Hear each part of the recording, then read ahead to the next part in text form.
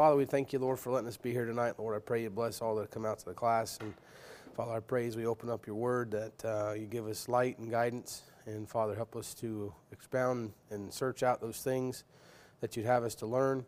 And Father, I just ask you to wash us in the blood tonight and give us the right spirit. And we just ask this now in Jesus' name. Amen. All right, so last week, I feel like I kind of rushed there towards the end, try to get wrapped up. But we were just talking about kind of the illustration that Abraham was given here at the beginning of the chapter. And we were kind of breaking it down in just some real simple points as to, just some bullet points that you could reference. And that there was promises made to Abraham. Some of them were physical, some of them were spiritual. All of them were made to the seed. Isaac, the seed, is a type of Jesus Christ, showing that what God did before the law was a reference to something he was going to do. That's Galatians 3:13, when he said, Christ hath redeemed us from the curse of the law, being made a curse for us, for it is written, cursed is everyone that hangeth on a tree.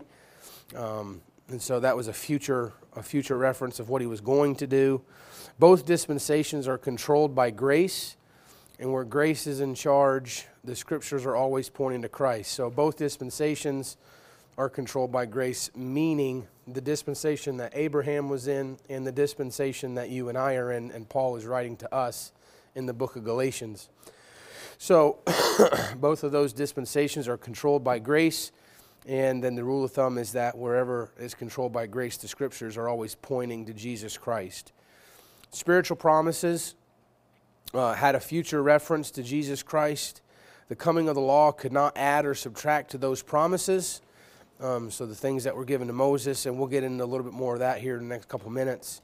The things given to Moses could by no means add or subtract from what God did to Abraham. The physical promises of Genesis 15:18 were made with reference to Christ, at least after Genesis 12, because the word seed pops up in Genesis chapter 12, verse 7. Literal inheritance was promised to Abraham more than 430 years before the giving of the law. And because of that, even though the literal Israel is temporarily displaced and set aside, it must eventually receive the inheritance that was promised to it. And that's where you get the mystery of the restoration of Israel, which is Romans chapter 11. Okay, so we'll pick it up. I know that we just blew through it again, but if anybody have any questions about some of the stuff we went over last week? Anybody think of anything? I know we blew through it, and this tends to be somewhat of a tricky passage, just going back and forth between Abraham and Isaac, and promises and inheritance and covenants and all this different stuff, and a lot of people get confused. So if you have any questions, just let me know. We did talk about how this is a section of scripture that is, can be absolutely set up as a trap if you come to it with the wrong heart and thinking that, your intellect is smarter than God, or you're going to reason your way through this thing or something like that. Then it's definitely a place where it can get you. And that's important to know, as far as the scriptures are concerned. He calls them sharper than a two-edged sword, and it can cut away the hardness of a man's heart, or it can pierce right through somebody's heart and can take them out. And a lot of times our attitude towards the book is what governs the outcome of what we get from the book. And that's what's special about the book that you have, is that you don't just read it, it reads you.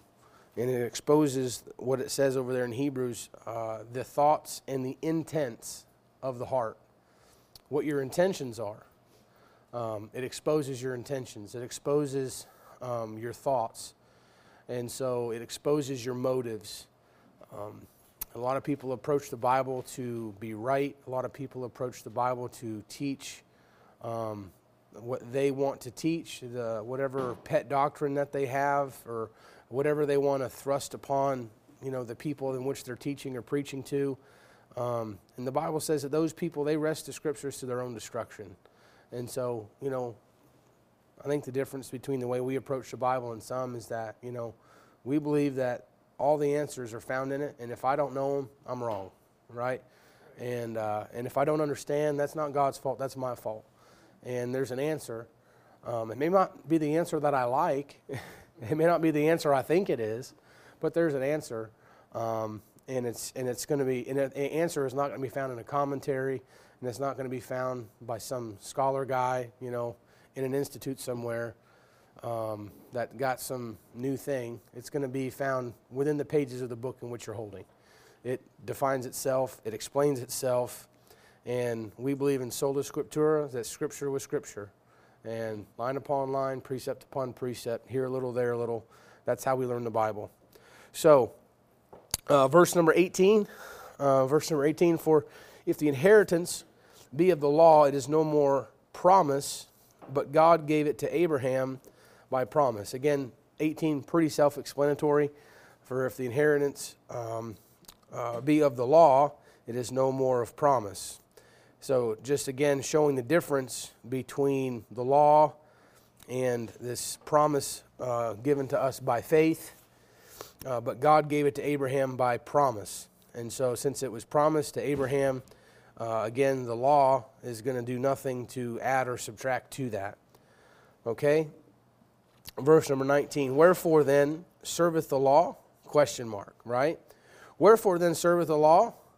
So he's what he's doing is he's asking the obvious question that, a critic or somebody who is in a contrary position, that he's, contrary to what he's trying to teach here, what they would say. So he's given the opposing argument, right? And so he says, wherefore then serveth the law? It was added because of transgression till the seed should come, to whom the promise was made. And if it was ordained by angels, in the hand of a mediator. Okay, wherefore then serveth the law? Paul answers immediately, it was added because of transgressions till the seed should come. It says, to whom the seed was made.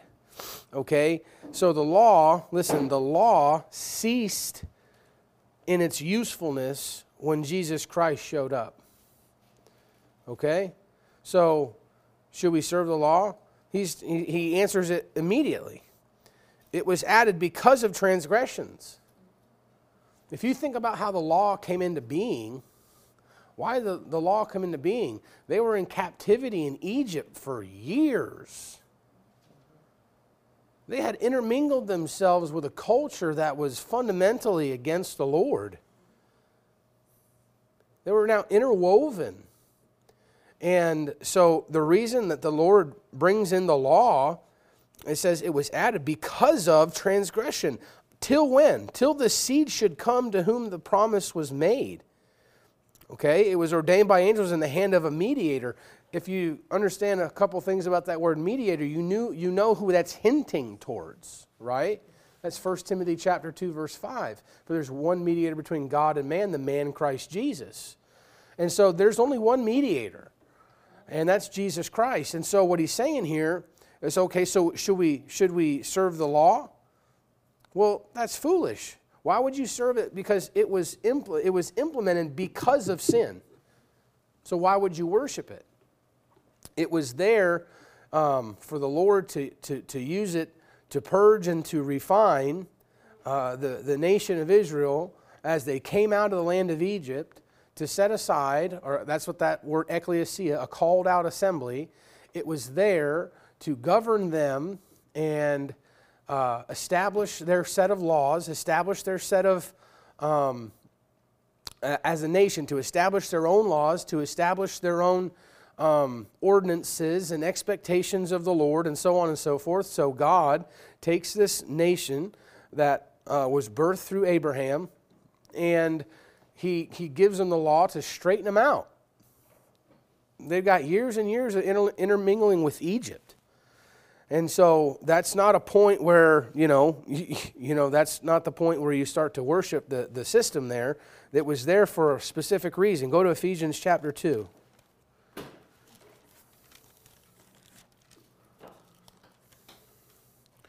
Ephesians chapter number 2, look in verse number 14. Again, on this thought that when Jesus Christ came, the law ceased in its usefulness. Verse number 14. For he is our peace, who hath made both one, and hath broken down the middle wall of partition between us, having abolished in his flesh the enmity, even the law of commandments contained in ordinances, for to make in himself of twain one new man, so making peace. Obviously a reference to Jesus Christ, but what are the things that he did? Is that he broke down the middle wall of partition between us. And what does that middle wall consist of? As he says in verse 15, the law of commandments contained in ordinances.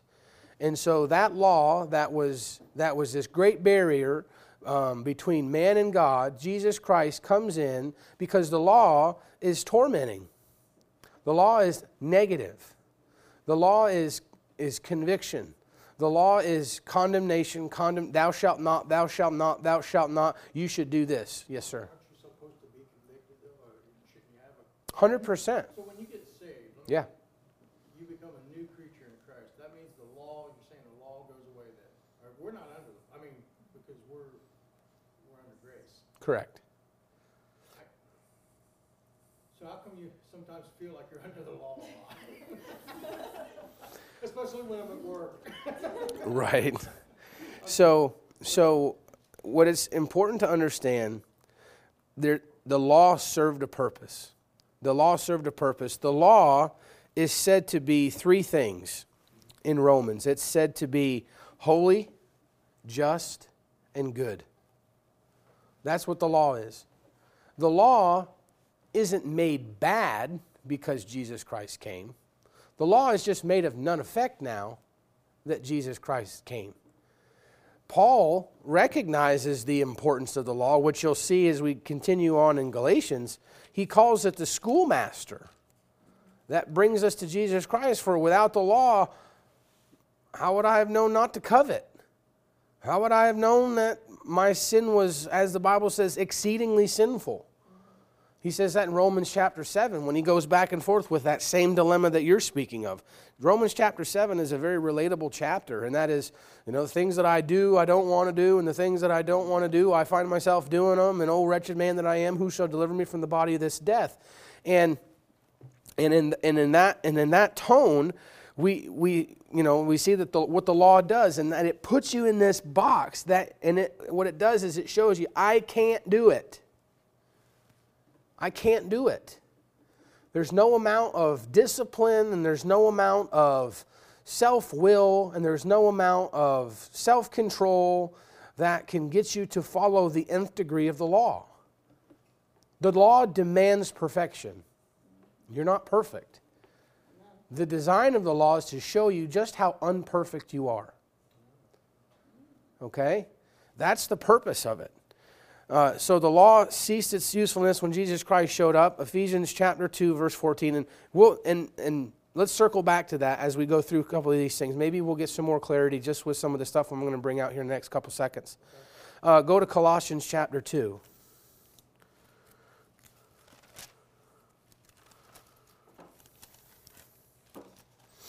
Colossians chapter 2, verse number 13. And you, being dead in your sins and the uncircumcision of your flesh, hath he quickened together with him, having forgiven you all trespasses, blotting out the handwriting of ordinances that was against us, which was contrary to us, and took it out of the way, nailing it to his cross. Okay, and then verse number 15, and having spoiled principalities and powers, he made a show of them openly, triumphing over them in it. And so again, taking that law, taking those ordinances that were contrary to us. Again, the law being perfection. If we're not perfect, then that law is going to be, there's going to be something in that thing that's contrary to what's in me.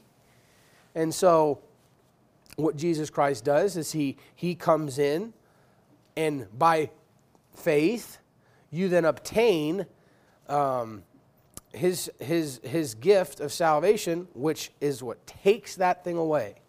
I'm no longer under the burden of the law. My relationship with Jesus Christ is no longer governed by the works of the law. Period. Now that's difficult for some because, I mean, how do you hold somebody underneath? How do you hold somebody in bondage when the Bible makes it so clear that they're not in bondage? Right? So you actually, you put yourself in bondage. 100%. That's The majority of the time, that's what we do. Is we think that we gain favor with God based on the things we do. And you don't. You couldn't be in more favor with God than you just being saved. Okay? You're accepted in the beloved, the Bible says. Okay? You're accepted in the beloved, and with that acceptance, you are bone of his bone, you're flesh of his flesh, you're now a son. You're no longer a stranger. You're a son. You're family. You're kin. Okay? And so with that, this is where, a lot of folks, like I say, they get tripped up because, what do you do then? Do you just say you can sit down and do nothing the rest of your life because now you're saved and that's it? Well, no. Watchman Nee has a great 85 to 90 page book that I think every Christian should read, and it's called Sit, Walk, Stand. I've referenced it a few times, probably in sermons or teaching or something, but it's a great principle that you first have to learn how to sit, and then you learn how to walk, and then you can learn how to stand. You can't learn to stand until you first learn to sit, and you can't learn to walk until you first learn to sit. Sitting is a reference to you putting your entire weight, your entire trust, securely on Jesus Christ to hold you up. He's holding every bit of you, all your weight, every bit of it. You're resting in Him. That's where your relationship starts. Now, as you start to mature, what happens is you then start to walk. Now, again, if you try to stand before you walk, you're going to get run over, right? Standing is something that that comes later on. But then that walk with Jesus Christ is always coupled back to the sitting. And so I'll walk for a little while, and then you know what I got to do? I got to sit. And then I'll walk for a little while, and then I'll sit. The picture is the nation of Israel in the wilderness, right? The picture is Abraham. What did God call Abraham to do? Anybody know? Don't overthink it. Okay, so he had a bunch of kids, there's no doubt. He said he's the star, that was part of the promise, that his seed was going to be like the stars of heaven. But what did God call Abraham to do? What's that? Well, that's what he required in order to receive the promise. But there's a calling that God put on Abraham. You know what it was? Hey, you're in Ur of the Chaldees. Up, come with me, and I'll show you, and follow me, and I'll show you to a place that I'll show you. He gives him no actual destination. You know what he does? He walks around until he dies. Did you ever think of that? That's all Abraham did. And as he walked, he raised his family, and he tried to do whatever the Lord had him to do. When the Lord came by, he killed the fatted calf and did this and the other, and he messed up a couple times and had successes and had failures and had to deal with the splitting of his cousin a lot over there in Sodom and Gomorrah, and got through that and had to get over the attraction and the pull of the world, and he had to keep his family in line, and you know what it was? He literally just followed the Lord and walked, and he rested, and he walked, and he rested, and he walked, and he rested, and he had some kids, and he raised them for God, and he did the best he could to stay away from Sodom and Gomorrah and deliver those that he loved from Sodom and Gomorrah, try to be an example and be willing to go down there and try to pull them out of the muck and the mire. And you know what happened? And then he died. And then he died. There you go. There's walking for you. And then what'd Moses do? Moses, he had to stand on the law in which God gave him, and he had to deal with the people, and now he had an organized following, and he was now the mediator between the people and God and the people. And so Moses, although he was still walking, right, 40 years in the wilderness, what's Moses doing? Well, he had to learn to sit first. He had to learn to rest first. He got that on the backside of a desert, right? Tending sheep. And then he comes in, to Egypt, and he delivers God's people, and he starts walking. And he walks them, through the transition between, and the going back and forth between Pharaoh and the people and all this different stuff. And eventually he gets them all in a single file line. And he brings them to the edge of the Red Sea, and God says, all right, he splits that thing, and they walk through. And they walk, and they walk, and they walk, and they walk, and they walk. And then God gives them the law. God takes them up on Mount Sinai and gives them the law. And they walk, and then they set up a camp. And they rest until the Lord tells them to go again. And then they walk again. But the whole time now he's got ordinances, and he's got this, and he's got this, and he's got all these other responsibilities, right, that Abraham never had. And so now he has to stand on those and balance the stance to keep God's, banner raised and keep God's standard high. But he also has to walk. And it was one of the hardest things Moses had to continually get in his mind. He had to always constantly remember to sit and to rest. And that's why I think Moses gets to the place where he's crying out to God. He says, I can't do this. I can't do this, Lord. If you with me, Lord, I need you to show me, I beseech you, show me thy glory. And he says, why don't you get in the cleft of the rock? And I'll just show you my back parts. So it's like when the stand gets too hard, you always go back to the sit. And sometimes when the walk gets too hard, you got to go back to the sit. Everything's anchored in sitting. Everything.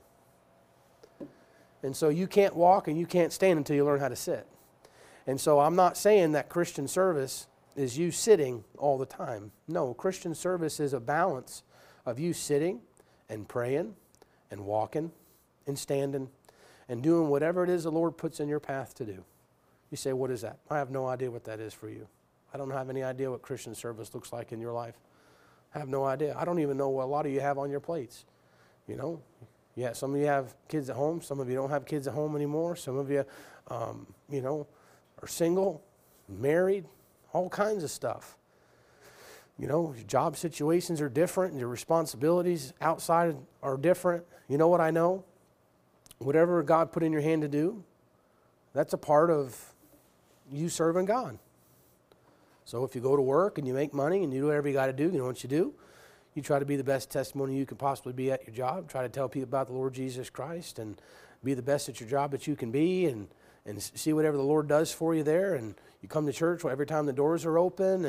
And if, the Lord puts it on your heart to come to Thursday night Bible class, well, that's extracurricular. That's a blessing. The Lord put it on your heart to come do that. And if the Lord, hey, why don't you put some tracts in your pocket? And, maybe you get over your, the fear of talking to people or the fear of, thinking that somebody thinking that you're crazy. And so you got some tracts on you. And what you start doing? You start going to the gas pump. And the Lord says, what about that guy? You're like, I don't want to bother that guy over there. Why in the world would I talk to that guy? He ain't talking to me. Why in the world would I talk to him? I don't want nobody talking to me when I'm pumping gas, And then, what happens? The Lord says, why don't you go ahead and do it? You know what you do? You go over there, you pass them out a gospel tract, and all of a sudden your heart palpitates, and you got a shot of joy down your arm, and you're like, man, Lord, that felt real good. He's like, yeah, isn't it pretty neat to do that? You see, it's serving Jesus Christ isn't this big thing. It's you learning how to sit, how to walk, and how to stand in whatever capacity the Lord does. Pastor gave a testimony or the illustration of Brother Dobbins. You know what? He's not a big missionary on the field of Africa if he's not first doing the little things back here in America. And you may never be called to be a Brother Dobbins, and that's okay. You may be a member of Anchor Baptist Church, and you may raise a family, and you may, have a great church to come to and be happy and spiritually growing and everything else. And you may pass out tracts to folks that you go see at Walmart, and you go to the grocery store, or you work on your kids, you work on your kin, and you work on whoever it is. You just do the best you can. Okay? Well, guess what? That's a successful Christian life if that's what God called you to do. Now, where you get into some trouble is when the Lord says, hey, what about you doing this for me? And you go, I don't think I'm really cut out for that. He says, yeah, I'm not really worried about you being what you think you're cut out for. I just think that maybe that'd be good for you to do. And you go, yeah, Lord, but I think I'm a little busy. He says, well, why are you so busy?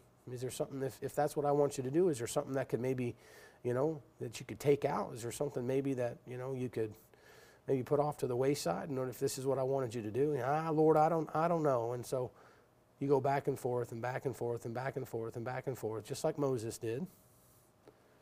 And eventually the Lord says, are you going to do it or not? Right? And when you get to that point, now what you're doing is you're grieving. And now you're refusing to do what the Lord told you to do. Now, it's not based on your ability or what you think your ability is. A lot of times the Lord chooses the base things and the despised things and the things that aren't wise. What does He do that? He does that to confound those that are wise. And so a lot of times we look and we say, I can't do certain thing because I'm not smart enough, because I can't memorize, because I can't speak in front of people, because and you put whatever excuse you want in there why you can't do it. Right? And the Lord says, I didn't ask if you could do that. You know what He said? You know what He does? He says, who made man's mouth? Moses, who made man's mouth? You don't think I know you got a speech impediment? Let me do that. I'll fix your little red wagon, man. Get you Aaron, and I'll let him be a mouthpiece, and you'll be instead of God to him, and he'll be instead of you to the people. How about that? And the Lord will take every one of your excuses away. Now, when you get into that situation, and you're constantly bucking the Lord on that thing, now you're in grieving territory, and that's when now all of a sudden you're trying to sit, but there's like, a burr, and you're like, man, my sit, it's just not as comfortable as it used to be. The Lord says, yes, because, man, maybe you've been sitting too long. It's like you're sitting on the toilet and your left leg goes numb, It's like, you've been sitting too long, man, get up, And it's like, how come I don't feel that anymore? It's like, oh, probably because you got to get up, man, and you got to move around a little bit, right? You're pinching that nerve that's down the back side of your leg. Sometimes the Lord's got a funny way of getting you to stand up and start moving forward, right? And then there's some of those that they've been walking or standing so long. You ever see a guy almost pass out? I had a guy at my wedding, and I went to school with him. He was in my wedding, and the guy that preached my wedding, he was waxing elephant and all this different stuff. He took way too long. And I think he preached like 30 minutes and or more. And guy was standing there, and man, he's white as a ghost, and he's got his knees locked, all the things you're not supposed to do when you're standing up there for a long period of time. And I'm thinking, I looked at him, I said, if you pass out, I'm going to punch you in the head on the way down. And but sometimes people get like that. They've been standing for so long, or they've been walking for so long. You know what? They think that they fail God if they stop and sit down for a minute. And their feet are blistered, and their shins are splintered, and their legs are tired, and their knees are locked, and they're about to pass out. They're about to fall out in the way. They're white as a ghost, and they're doing the best they can, but they think that it's compromise to sit. It's never compromise to sit. A lot of times the Lord He always has that place for you to sit. It's not mean you're going to sit there forever, but a lot of times in the midst of walking, in the midst of standing, sometimes you just got to sit for a while. I don't know how we got off on that tangent, but maybe it was necessary. But we're talking about the law, and again, with Colossians, he told you that, I'm reading the right verse in here. Oh, it's because I'm in 2. I want to be in 1.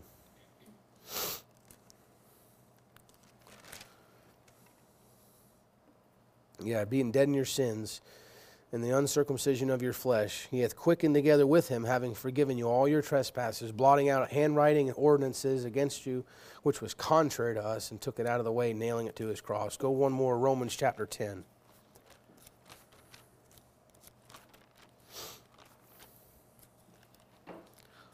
Romans chapter 10, verse number 4. For Christ is the end of the law for righteousness to everyone that believeth. Now again, Christ is the end of the law. Okay, over there in John, I think it's John chapter 1, I think. Let's go there real quick. John chapter 1.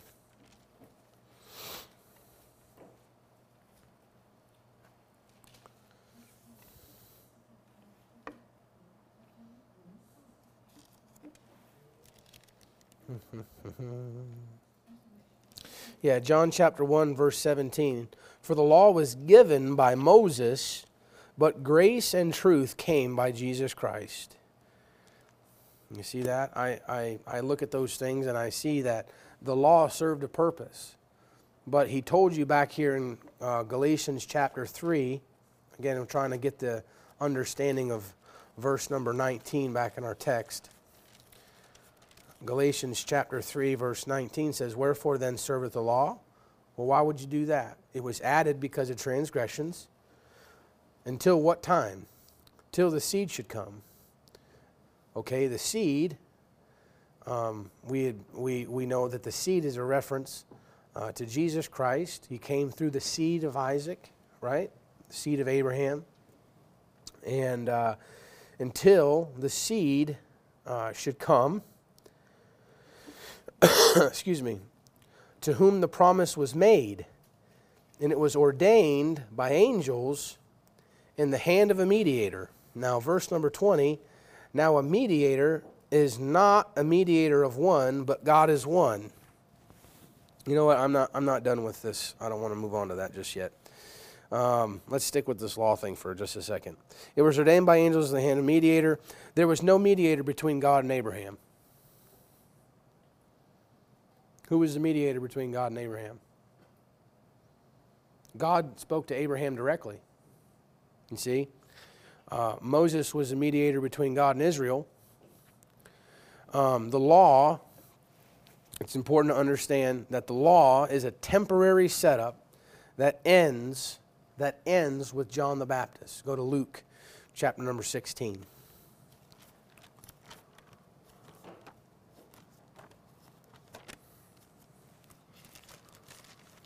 Luke chapter number 16.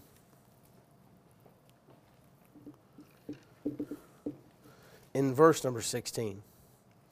The law and the prophets were until John. Since that time, the kingdom of God is preached, and every man presseth into it. It says the law and the prophets were until John. Okay? The law does not contradict the promise. Now again, when we talk about this promise is the salvation or the spiritual inheritance that the Lord gives through the Lord Jesus Christ. And the law doesn't contradict the promise. That's back in Galatians chapter 3, verse 21. Is the law then against the promise of God? Quickly answered, God forbid. For if there had been a law given, been a law given which could have given life, verily righteousness should have been by the law. So is the law, he asked the question in the first part of that verse, is the law against the promise of God? Well, no, it's not. He said, God forbid. All right, so it does not contradict the promise. The law is holy, just, and good. Like I said before, go to Romans chapter 7. I'll give you the reference now. See, in my notes, I've got stuff laid out in my notes, and sometimes I get ahead of myself, so forgive me. Romans chapter 7, verse number 12. Wherefore the law is holy, and the commandment holy, and just, and good. We're not saying that the law is bad. It had a purpose. You have to understand, it's not that it's bad, it's that it had a purpose, and the purpose was done when Jesus Christ came, when the seed that promise was made to came. All right? It's holy, just, and good. Given to show a man his true nature. That's the whole reason it's there. Stay in Romans chapter 7, look in verse number 7. What shall we say then? Is the law sin? You see, if you make the law, as we sit here and talk about the law, you would think of it in a negative light. But is the law sin? No. The law is holy. How could the law be sinful and be holy? How could the law be sinful and be just? And how could the law be sinful and be good? It can't. The law isn't sin. Okay? So what shall we say then? Is the law sin? God forbid. Nay, I had not known sin, but by the law.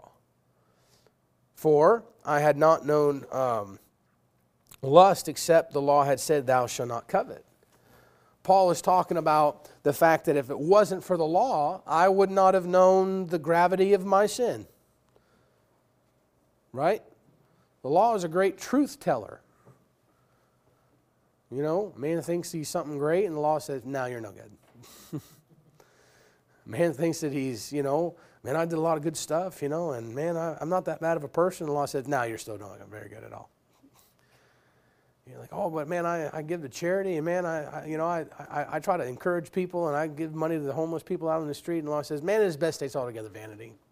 You're like, oh my goodness, man, what are you talking about? Trying to raise a family and make some money and do right and all this different stuff. He says, yeah, but all your righteousness is filthy rag, man. You're just nothing. Man, I'm talking about Debbie Downer, It's like, I don't want to be around that guy very long.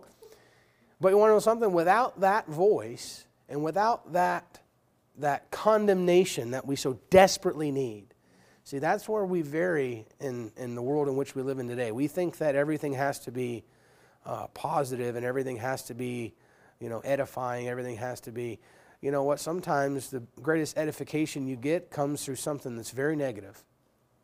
You ever consider that? God ever used somebody to dress you down just so that he could reveal one little nugget that you need? Ever done that before?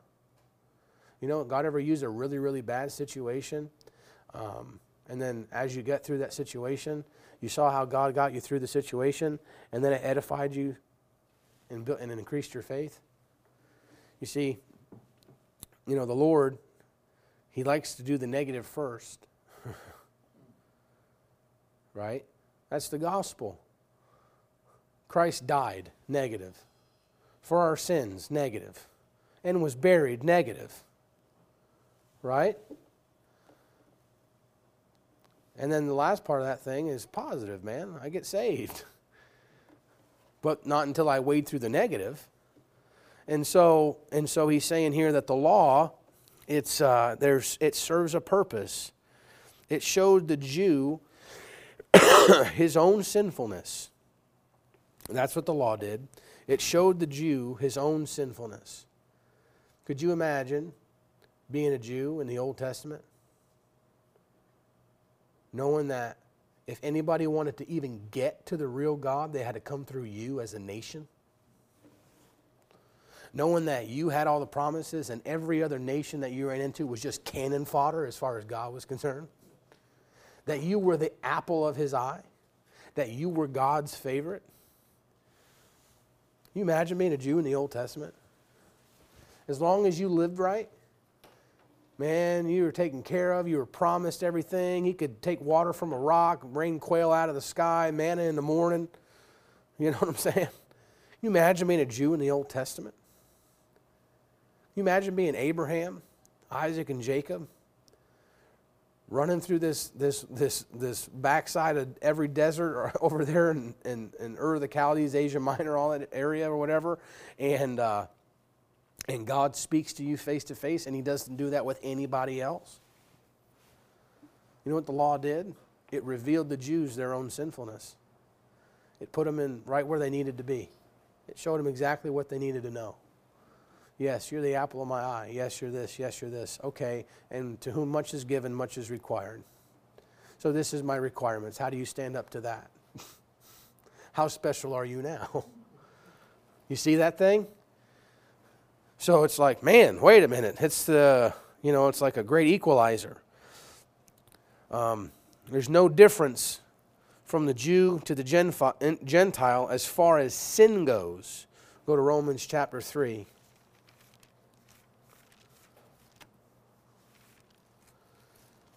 The law was brought in to show the Jews their sinfulness after a long stint that they lived in Egypt. And God says, hey, listen, I can tell you right now, if we're going to do this nation thing, you can forget all that Egypt stuff. We're going to do it my way. And so he brings in the law. And there's no difference between the Jew and the Gentile when it comes to sin in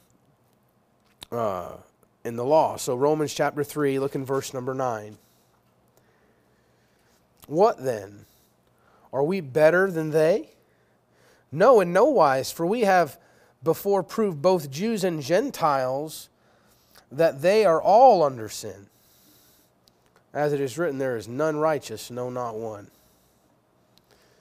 You see that? It's the great equalizer, and it was given to the Jews, but it was true of all men.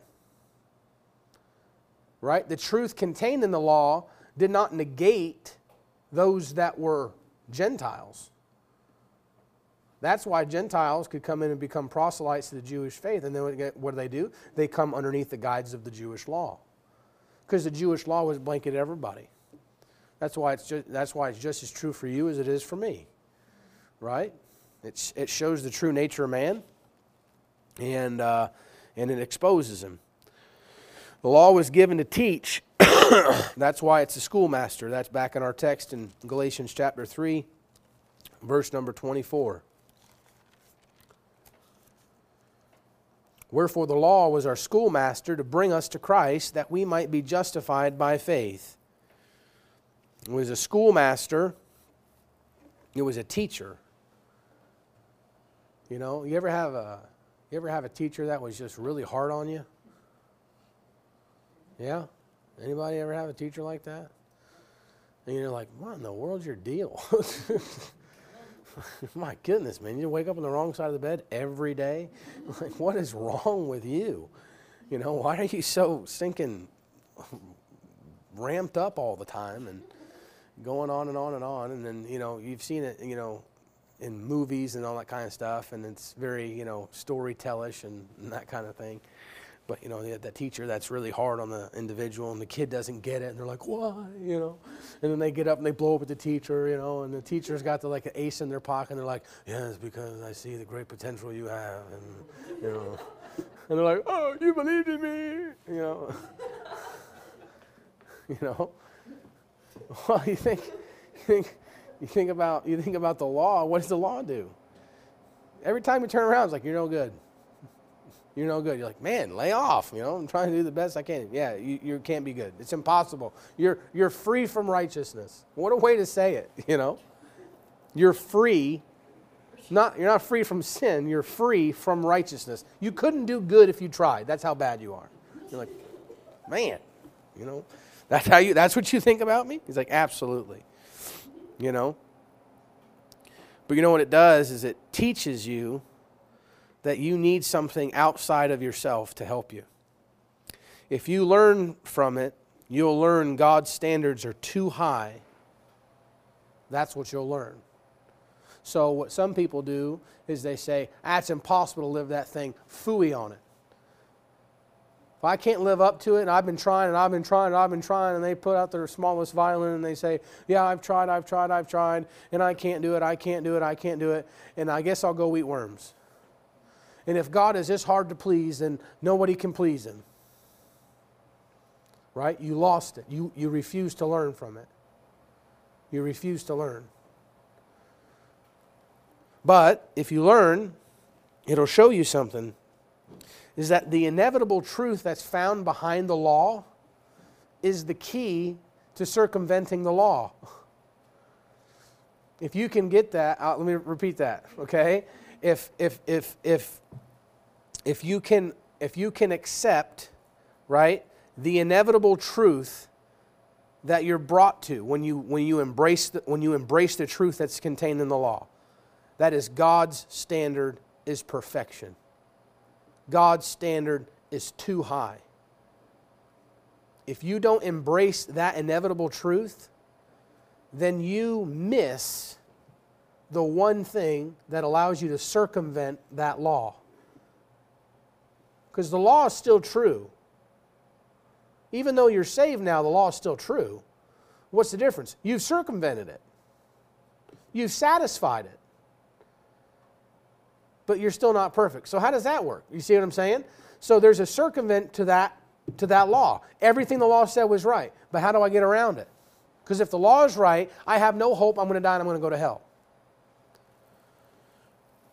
What you learn is that God's standards are too high, and everyone, in every class, in every age, in every grade, flunks the final. That's what you find out. That you're no better than anybody else. And everybody fails that test. Everyone. Everybody fails it. And look at what it says in verse number 19. Till the seed should come. Till the seed should come. You say, what seed are you talking about? The chosen seed of Israel's race? That's what I'm talking about. Jesus Christ comes down from heaven and born in the likeness of sinful flesh. And he takes on himself the form of a servant and lives a sinless life that you could never live. And he fulfills the law, every jot, every tittle, in absolute perfection. Right? That's what you find out. And then you read verse 19, it says, the chosen seed of Israel's race, he takes the exam in your place and you'll pass with flying colors. That's what you find out. You're like, oh, wait a second. He said, wherefore then serve we the law? No, it was added because of transgressions, till the seed should come. And now that the seed has come, you know what I have? I have the ability to appease the law. You say, oh, wait, he shows you how to live it? Nope, shows me I can't. Oh, you mean he shows you how to pay it off? And, nope. Shows me I'm too broke to pay it off. Oh, you mean he shows you how to finally, cope with your self-esteem because you think you're so low now that the law has got a hold of you and told you how bad you are? Nope. He tells me to embrace the truth about myself. He says, oh yeah, just to let you know, if you're willing to take that negative truth and swallow that thing down and see how bad you are, I just want to let you know that I had a son, and he died for you, and he fulfilled the law. And there's this thing called, imputed righteousness. And you get a chance to have that thing by faith, by grace through faith in the seed that was promised. And you know what happens? He says, oh, you fulfilled the law. Boom. Check mark, done. And you get the righteousness that Jesus Christ lived. It's the greatest deal that man's ever been offered. It's the greatest deal. The ones that miss it are the ones that think they have some recourse in their own grasp. They think that they have something to offer, or they're so offended by the truth that's contained that they just can't embrace the truth. And it's a sad place to be in. And I have people I love dearly that are in that same situation, and it's not fun to think about.